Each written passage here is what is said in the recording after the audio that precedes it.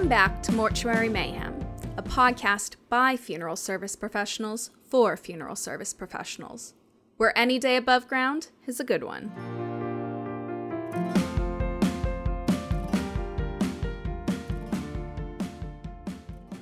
Hello, listeners, and welcome back for another episode of Mortuary Mayhem.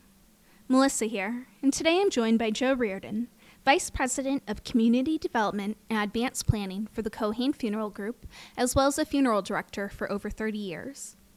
Today we're going to be discussing the big bad C word, cremation. Before we get started, I just wanted to share a few facts with you. The Cremation Association of North America is regarded as the most reliable and current source of cremation statistics in the U.S. They've been collecting data for over 20 years now. Did you know that the average percent of cremation in the U.S. was 33.8% in 2006? However, in 2021, it was a staggering 57.5%. Some states, like Nevada or Maine, saw over 80% of final dispositions being cremation in 2020 alone. Could it be because of the pandemic? Could it be a shift in culture? Could it be a financial reason? We don't know, but the Cremation Association of North America is currently predicting a cremation rate to reach 64.1% in the coming years based off of their trends. So today we're going to talk about the culture around cremation in the U.S. versus other countries, and how we as funeral professionals can positively influence change as well as adapt. Joe, thank you for joining me today. Thank you for having me, Melissa, and welcome me here. It's a great honor to be on your podcast. Really appreciate it. Now, Joe, you've been doing this for over 30 years. Mm-hmm. You work behind the scenes doing pre-need, you work doing funerals. What have you seen over your years as a funeral director? When I began in funeral service in 1987 as an apprentice, I was working in a firm that served a mostly Italian and Irish Catholic community. And in that time, it was very simple. They were, in some ways, unfortunately, cookie-cutter services. People chose to have open casket visitation. They typically would have a church service. The majority of our families were Catholic, so they had a mass, and they were buried. Casket burial was by far the predominant choice. And then as time went on, it changed a little bit as cremation crept in. Unfortunately, there was a lot of ignorance about cremation, not only in the general public, but among funeral directors. And that ignorance is something that funeral service is paying the price for today, because many funeral directors are still a little bit behind the curve on cremation. And looking back 30 years ago, if we had done things a little bit differently, I think people would be more aware of all the options available to them today.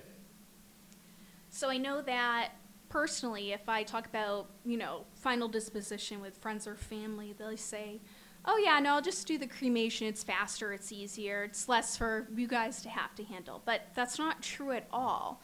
And I'm assuming that's part of what you're talking about, how we fell behind the curve with that. What do you think we could do now to help kind of inform our families about their options? Education is the key. 2016 was the first year that cremation surpassed burial as the predominant method of disposition. Oh, wow. And I classify disposition as immediate disposition because burial is a form of both immediate and final disposition. Mm-hmm. Cremation is a form of immediate disposition. What happens after that is of great concern and consequence for families, because final disposition has to be carried out in some way. Yet, a lot of funeral directors today still don't address that.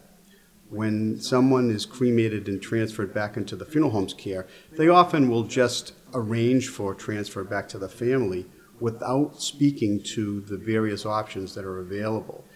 A lot of that is because funeral directors don't necessarily know all the options. Some of it is that some funeral directors are just tired, they're older, don't really have an affinity for cremation, and assume that many families aren't interested in anything other than to transfer the person back to their care. So that leaves a very wide gap in information because, like you said, many people hear on the street, oh, it's easier, it's less expensive. There are low-budget providers who are on the radio constantly saying, just do it the inexpensive way. Save the money for your kids. Have a party. Have to be honest, no one has a party when somebody dies. No. But in the United States, the mentality is around that. It's largely driven by a society that's focused less on community and more on individualism. And that individualism transcends death when families will come in and say, well, Mom always wanted to be cremated. That's all they know. They don't know anything else, and they assume, because of the information that's out there, which is minimal, that cremation means you're cremated, and for people doing it for themselves will often say, just throw me away. Mm-hmm. Well, we're not going to throw Mom away, but that leaves families in a bind because they don't know what to do. And because there's a lack of information out there, it's incumbent on us as funeral directors, your audience, to be able to present families with the options that are available, because it's a lot easier to have a wake, a mass, and a burial than it is to open the door to cremation and the myriad of options for both ceremony and final disposition. Now, you mentioned something about, sorry, I'm not great at verbatim, but you said, okay, you have the cremated remains back, and then what do you do? Mm-hmm. And I personally feel like that is something that we as a culture struggle with. You have grandma sitting in an urn on mom and dad's mantle, and then mom and dad move and Gram gets packed up into a box, and then they go and sell their house, and you're unpacking things for them years later, maybe when mom and dad pass and you're clearing out their house, and oh, there's Gram. So what is something, do you think, besides from education, do you think there's something culturally that we could do? Is there some way that you think we can, as funeral directors, help people embrace celebrating with cremated remains like we do with a body in front of us that's being buried? I'm not a sociologist, not an anthropologist, but I do know that we live in a death-denying culture. Mm-hmm. It's funny, my son is 17 now, and a couple of years ago, he was really interested in getting an Xbox. Mm-hmm. My wife and I weren't really interested in him getting an Xbox, but eventually it became a social thing, and we recognized it and say, okay, why don't you get the Xbox? Well, he got the game Fortnite, and I don't know if you or your listeners are familiar with it, but I wasn't really. I knew of it, and I knew my friends had children that would play remotely with someone in another country even, yep. And they were able to interact that way, which I thought was really cool, but I just wasn't familiar with the concept of the game. So I asked my son, Jack, show me this Fortnite. Now, I sound like I'm 100 years old, this Fortnite, but I sat down with him, and in the first 2 seconds, I killed like 20 people. It was crazy. You're killing person after person. The whole idea is you get through this, lack of a better term, level to be able to get ahead, and you're killing people in the process. So in one sense, if you take Fortnite or you take film or you take television or other media, death is all around us, and it's part of our violent, I would say, culture in some ways. At the same time, when a death occurs, people want to push it into the back room. Mm-hmm. Death is very sanitized and institutionalized here, and that is even more so with cremation. In the United States, cremation is something that's done behind closed doors. Mm-hmm. With the exception of some cultures, like the Hindu culture, most families have no idea what happens behind the doors of a crematorium. The crematory to them is a place where someone is cremated, and that's all they know. In other parts of the world, it's very different, and you alluded to that in the beginning segment because you studied some of this, and I know you're excited to talk about it because it is so different. Yep, and listeners, you can't see me, but I've got a big smile on my face because I'm going to ask Joe to talk specifically about one culture and what they do. And that's Japan, I bet. Yes, yeah. Yes. So the Japanese culture, which is so focused on honor and respect, has an amazing approach to cremation that other cultures don't have. When a person in Japan dies, they have ceremonies for the person beforehand. There are rituals around dressing the person, religious rituals. It's beautiful. But when it comes specific to cremation, and to my knowledge, Japan is 99.999% cremation. when a person is transferred to the crematory, they're done so in procession. When they arrive at the crematory, they have a ceremony in front of the cremation chamber, the retort, as we know in the industry. At the appropriate time, the person is placed into the cremation chamber while the family's present, which to many Americans is abhorrent. They just can't believe, oh, it's unbelievable. But it's part of their culture. Now, the real interesting part, and the part I know you're driving at, is what happens afterward, because in Japan, there's such reverence for the body of the person that, unlike here in the United States, where people say just ashes and throw me away, they don't do that in Japan. Now, myself, I don't use the term ashes, and Melissa may have picked up on that over our time working together, because, and this is a great example, they're actually bone fragments of a person who existed. And we can refer to ourselves as ashes in a self-deprecating way, but we've never referred to someone else in that way. And the Japanese demonstrate that because at the conclusion of the cremation process, after the person's bones have cooled, they have a unique ritual where family members gather again at the crematory and using chopsticks. And the only time they use chopsticks other than for eating is to do this. Starting with the foot and working towards the head, they each take turns placing bones in a very large urn. The last bone to go in is the hyoid bone because it's the only bone in our body that's not attached to another bone.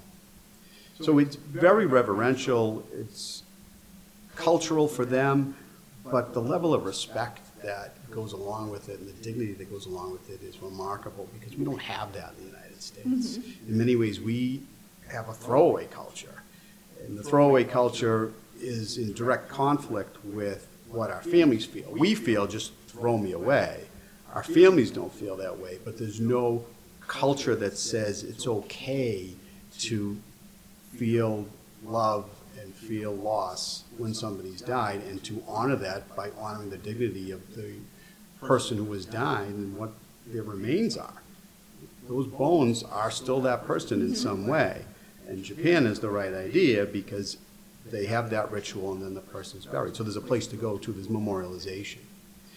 That's really important because a lot of people forget about memorialization when they think about themselves. But if they won $1 million and they had the opportunity to donate a wing to their local school, they'd want their parents' name on there.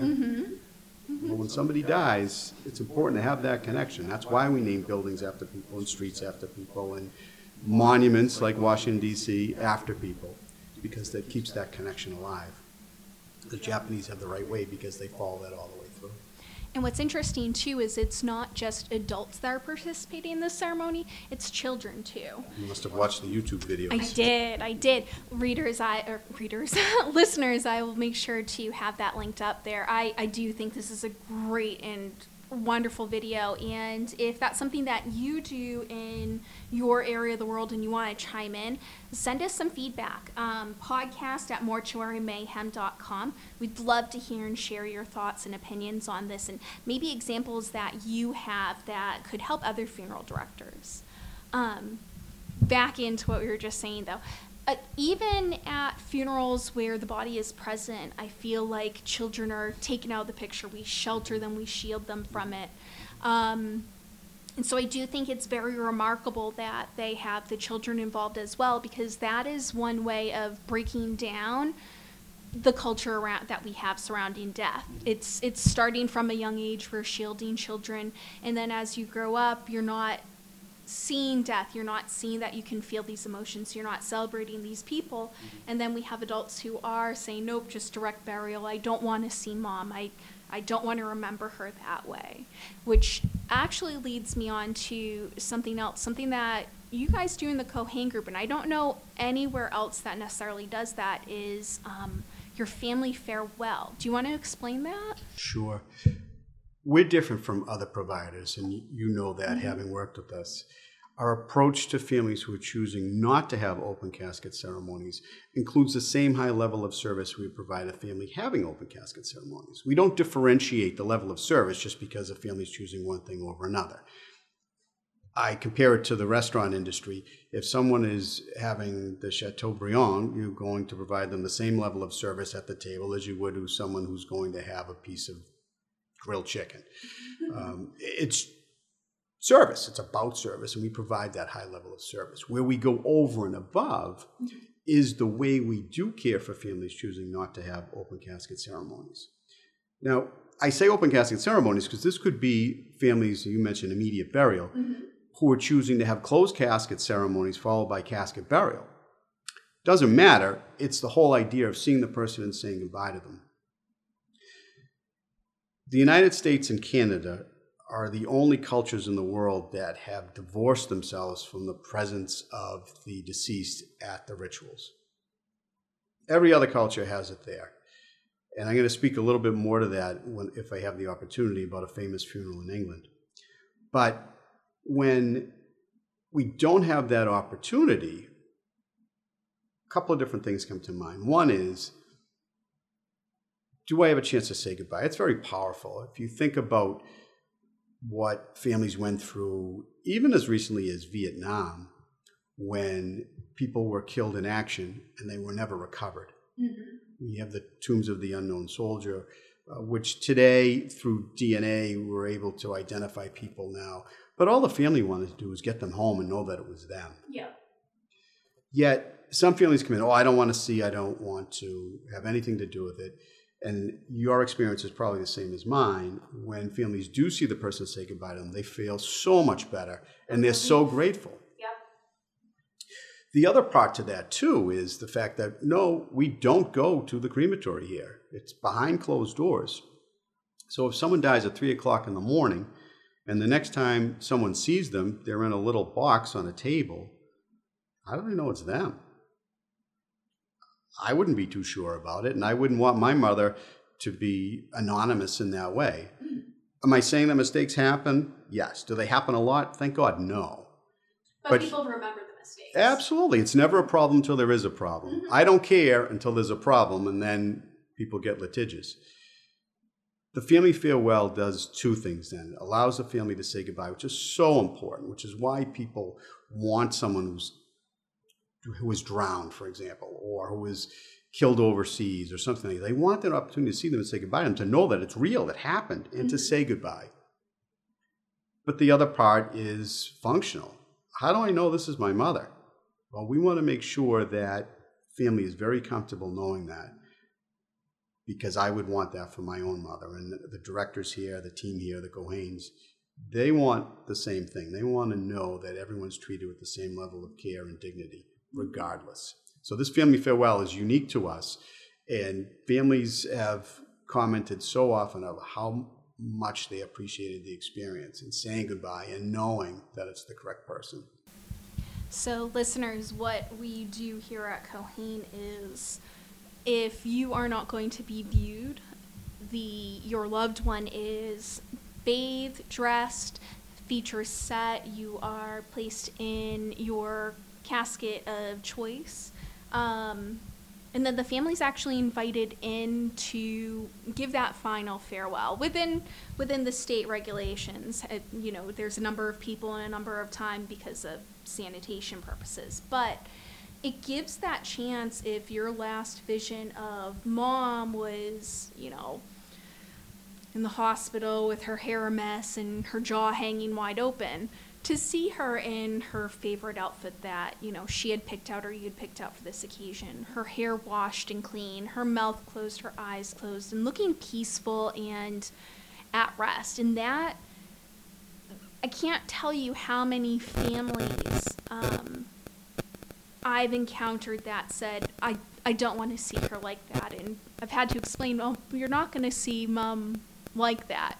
You're going to see mom at rest. You're not going to see mom how you last saw her. And I do think it's a good idea. And then they come in and they leave, and they cannot thank you enough, and they cannot stop talking about how thankful they were that they came in and did this. People who are dead set on not seeing them before, just so thankful that they came in and took that opportunity to see their parent or their loved one, whoever, one last time in a way that makes them feel comforted.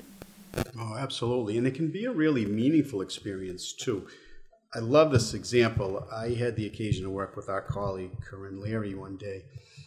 We were working with a family, and I believe, if I remember correctly, I had done some advanced planning with the woman. I just went down to say hello. Corinne was working with her. They were caring for her dad. And I noticed she had a Metallica tattoo on her arm. And I just brought it up in conversation. I said, "Oh, you like Metallica?" And she's like, "Yeah, my dad did too." And she holds up a concert T-shirt that he was going to be wearing for the family farewell. So, "Oh, that's amazing." Well, when she came in for the family farewell, we had Metallica playing. Oh, that's which came in. Step. And she was thrilled. It just made her more comfortable. It was a great tribute to her dad. They shared that affinity for metal music. And it was just an emotionally cathartic time for her to have that and bring that all together. And that's the type of experience we want to create with a family. I share another example. A friend of mine lost her mom, and during the arrangements, she just happened to mention that her mom liked Jimmy Buffett. So when we had the family farewell, I didn't tell her. She didn't know. Same as Metallica. We had Jimmy Buffett playing in the background. Sometimes people will have personal items that are there as well. You've seen that. Sometimes people bring in flowers. We just want to create an experience that's warm, that is loving, because that's what it's all about. People love this person. They want to say goodbye because it's really hard to separate when someone's died. And if you don't have that, you're going to find problems down the road, because we saw that with the pandemic, where people still are struggling because they never got the chance to say goodbye to dad because dad was in the hospital. They couldn't even go see him in the hospital. And after he died, because of the pandemic in the beginning, we weren't sure what was happening. And so a lot of people were nervous and they didn't want to see the person, which we could understand at that time. They were scared, and they regret that now, some families. But they're struggling with it because they've never had the opportunity to go through the personal and cultural rituals that help them along the way in their loss. You know, you had said before it was cathartic for that family member, and I can't think of a more perfect word to describe a process like that. So here in Massachusetts, funeral homes and cemeteries and crematories, we're all separated. You can't own a crematory and a funeral home at the same time.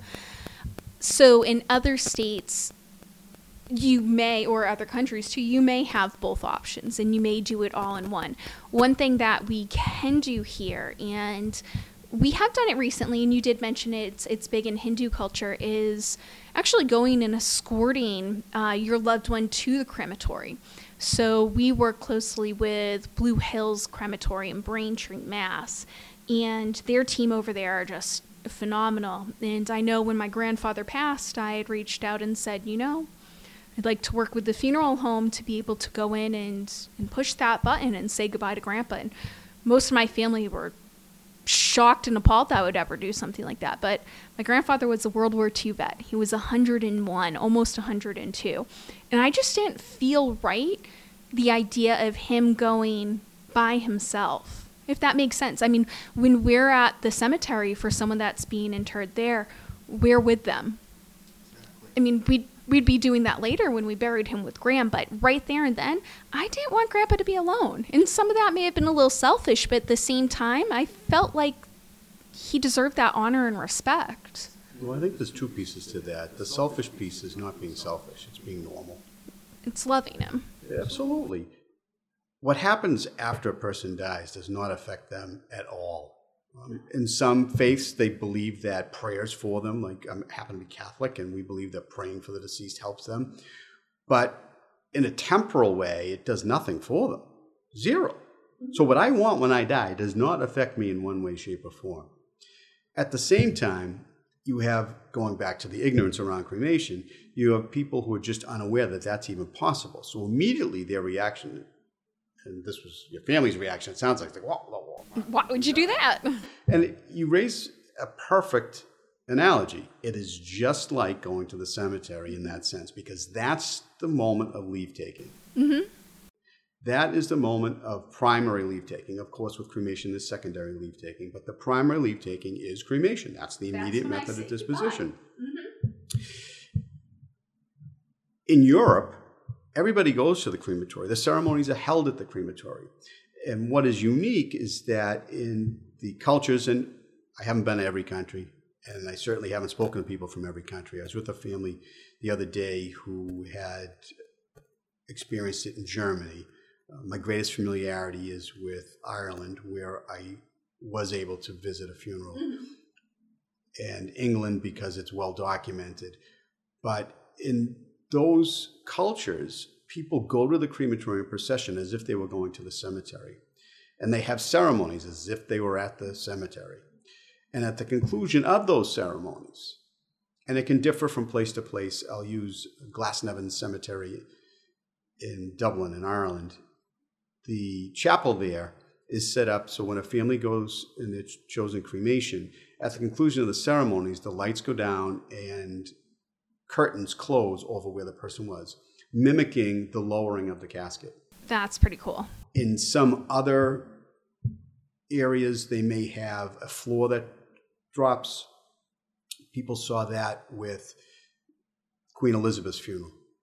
She was placed in her coffin on top of a device, and at the conclusion of the ceremonies, while everyone was present, she was lowered into where she was to be entombed. And the entombment occurred later, but that's how it was. And that was just like lowering a casket into a grave. So there's that leave-taking, which is so important. You know, when I was speaking earlier about approaches to these things, it's important to consider, once again, that the funerals are for the living, because one of the most famous recent funerals, other than Queen Elizabeth's in England, was Stephen Hawking's. Now, Stephen Hawking was an avowed, solid atheist. He did not believe in God. His funeral was held in a church, in a traditional Church of England ceremony. And people said, well, why was that? Well, his family. They're the ones who needed it. Yeah. And in his case, he was an atheist, so A, it doesn't affect him anyways, but B, he probably wouldn't care. We don't know. But he went through the entire ritual, and they had a procession to the church. They had the ceremony in the church. They had a procession from the church. Don't know what happened at the crematory, but if it was similar to what typically would happen in the British Isles, there were people there at the crematory. And then a couple of months later, I think he died in March, and in June, he was placed into his resting spot, and it was next to Isaac Newton. And what a tremendous experience to have that final ritual, to be placed next to Isaac Newton, Sir Isaac Newton, another unbelievably renowned scientist, and have a committal ceremony again. So they had ceremonies that lasted over a couple of months. And that was all for the family, certainly. But he also was a hero to many people in the science world and people with disabilities. To be able to have that recognition was huge for all of those people. They all got something from it. I can't imagine what would happen if, God forbid, the President of the United States died and he was cremated and thrown away, as people say. Yeah. In fact, George Washington wanted a very simple funeral. Wanted no eulogies. Wanted no processions. There were parades for him, processions, we would call them now. Over 300 eulogies were offered for him. Holy smokes. And this is the part that in funeral service we understand, but other people would scratch their heads. Even though he had already been buried, they erected a bier in Philadelphia. And I believe it was for 2 months, they had sentries posted at this bier that didn't have George Washington at it. But it replicated what would occur had he been lying in state. Amazing. He wanted none of it. But can you imagine what would have happened if people abided by that? No one's going to abide by that because they needed to express themselves. He was this general that was so to the forefront of the success of the American Revolution and then became the first president. He's just going to disappear? I think not. It's not healthy. It wouldn't be healthy for his family. It wouldn't be healthy for the country. It's important to consider that. So many people just view cremation as a way to avoid that for themselves. But I'd argue, and back me up on this in your own experience, there are very few people who will, given their own choice, because a lot of people say, well, this is what Mom said she wanted. Given their own choice, they would never just cremate somebody and do nothing if it was their own choice. No, because you ask them, oh, well, what do you want done? Oh, no, just cremate me, sprinkle me out back. Well, what about Mom? No, Mom's going to have a full funeral. We're going to see her. She needs to look her best. We're going to, pull out all the stops. And I've gotten situations where I've looked people dead in the eye and said, well, that's very selfish. And they're taking it back. Oh, and I'm old enough that I can get away with that. But people are just blown away. Well, how can you say it? I said, well, how is that going to affect your mom? Well, she deserves it. I said, well, that's true, but how's it going to affect her? It's for you. You're doing this for you. So if you say you're going to be cremated and thrown away, who are you helping? Well, you're not helping anybody. You're hurting people. That is the education piece that we have to get out there. We have to remind people that the funerals are for the people who are left behind. Cremation is a wonderful option with more ceremony and memorialization options and disposition options than any other form of disposition.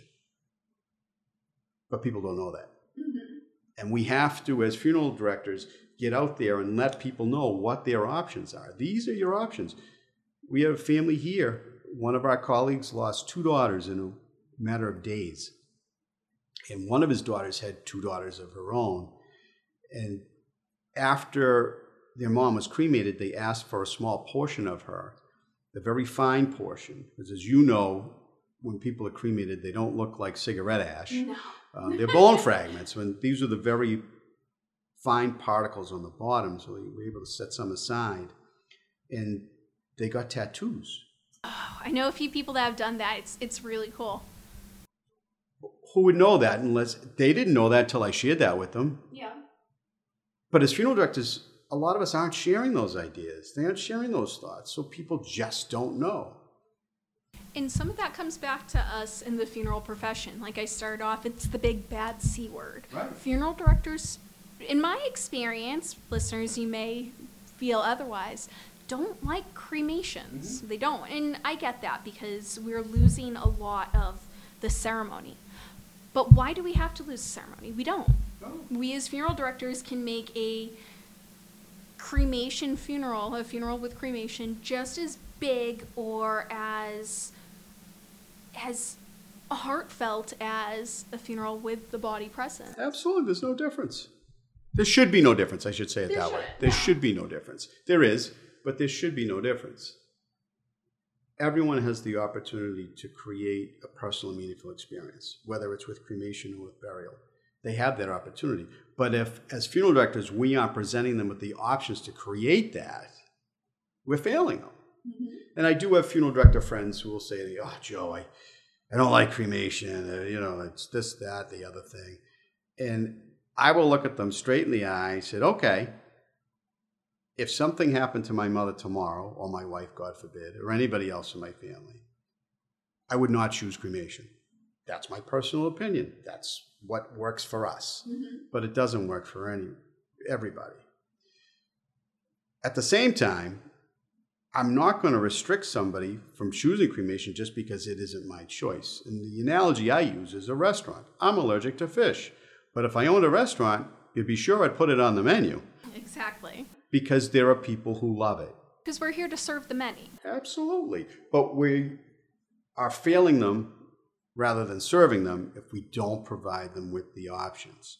They need to know the options. And too many of our colleagues aren't providing them with all of the options that are available to them. So it sounds like, just to wrap things up, really our opportunities are with education for both funeral directors and with the public regarding what they can do and making it just as personal and as much of a ceremony as non-cremation ceremonies. Well, take Stephen Hawking. That was more of a ceremony than you'd have with burial. That's true. It's true. I mean, you have that. You also have the option. You have a traditional funeral with cremation after. Absolutely. So you can really do everything. But even just with the direct cremations, we still have that ability to make it more. With something like a family farewell, with something like, a service after, how you transfer that person back into their care if they are going to be taking the cremated remains of their loved one home. Pushing that discussion of what is happening after. One of my aunts and uncles, they said, "Oh, we're just going to get cremated, direct cremation. Billy will figure it out after." Well, Billy's not going to necessarily know what to do. So have that discussion with your loved ones as well. Know what you want, but also know what the ones around you want. I'd take that a step further. Maybe it is what I want, but is it what my family needs? Correct. Need is the operative word for the family. What I want, I can want all I want, but it's not going to affect me. Yeah. It is going to affect my family, and they need the opportunity to say goodbye. They need the opportunity to go through a ritual that will help them through the process. I was working with a family one day, and they were adamant that they were going to have this traditional funeral from their mother, but when I die, just cremate me and throw me away. And they kept saying it and kept saying it and kept saying it. And finally, I put my pen down. I looked at them and I said, "Then why are we doing this?" And they were wide-eyed. What do you mean? I said, "Well, why are we doing this? If you don't believe in it, why are we doing it?" "Well, it's what my mother would want, and what helps her." I said, "Well, it doesn't help her." "Well, it's what she wanted." So she will be dead. It will not help her at all. It is for you. So if you feel this is a burden, why are you going to do it? Because it does cut both ways. Mm-hmm. Because you could have a family, traditional family from an ethnic background that had 3-day visitations. In today's day, is that appropriate? I'd argue no. But if a family decides that they want it and it works for them, that's fine. But if it's something that's been dictated by a parent, I'm going to have a 3-day wait. Well, you're going to put your family through that? Really? Yeah. So it's the opposite does apply. At the end of the day, let's look at it from needs and wants and ensure that we provide all of the information, like this family said they didn't want anything, so they can know that there's something in between. Because it was an all or nothing proposition for them. And they kept saying it over and over until I had to drop the pen, like I said. And after I tried to share that it wouldn't affect Mom, I stopped and I looked at this woman, who was a daughter, and I said, "Did you go to your high school graduation?" "Of course I did." I said, "Well, why'd you go? You don't believe in ritual." "Oh. What happened if you didn't go? How would your parents feel?" "Well, they'd be upset because it's an important moment for them." "You didn't care. You would have taken your diploma and walked away." "Yeah." "So why'd you go?" "For my parents." "Okay. How would your parents felt if you eloped instead of getting married in a ceremony with a reception?" "Oh, they'd be very angry." "Of course they would." "Why?" "Because they weren't able to participate. That was their need." Mm-hmm. Those rights, the ability to participate, it's, again, funerals are a social event. Yeah, cultural, anthropological, sociological, yeah. So I think we've had a lot of good discussion today. I think we've talked about a lot of things that I think we do have those opportunities to grow and fix and work on as a culture. But I think we're in a good place. I think that growth is important and opportunity is important, and it's not a downside. This is something we can only get better with. So. And I think that young funeral directors like yourself and others, the people who will be listening to this podcast, are those who are going to be able to propel us into the next level. Funeral directors my age and older, unless they've already embraced cremation like we have here at Cohane, mm-hmm. they're just going to dwindle and die. Not. Exactly. Mm-hmm. And so it's going to be people like you and people in your age cohort in funeral service, or I should say experienced cohort in funeral mm-hmm. service, because it is different ages, who have embraced cremation understand that there are plenty of options, understand that these options can help families. That's what's going to change things. Cremation is not going away, but it shouldn't. It's a great option. It is an unbelievably versatile option for families that they can get even more out of it for some families than casket burial. But unless people know the options, unless funeral directors embrace the options, it won't change. Thank you again, Joe, for coming today. Do you mind if I share your email if people have questions or want to reach out to you? Happy to. I can share it. It's Joe, Joe, at Keohane, KEOHANE.com. As Melissa knows, I'm very interested in getting more ideas about how we can serve families better, particularly when it comes to cremation. So your thoughts, ideas, comments would be greatly appreciated. Thank you again, Joe, and thank you, listeners, and we'll talk again soon.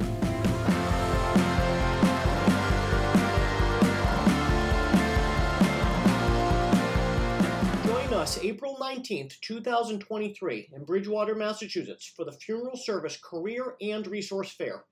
Booths are free for employers, vendors, and industry professionals. All are welcome to attend. You can reach us at podcast@mortuarymayhem.com for more information. Thank you for listening to this episode of Mortuary Mayhem. For links to information discussed during this episode, please visit the website at www.mortuarymayhem.com. Do you have questions, comments, suggestions for topics, or want to be a guest on the show? Email us at podcast@mortuarymayhem.com. We should do this again sometime.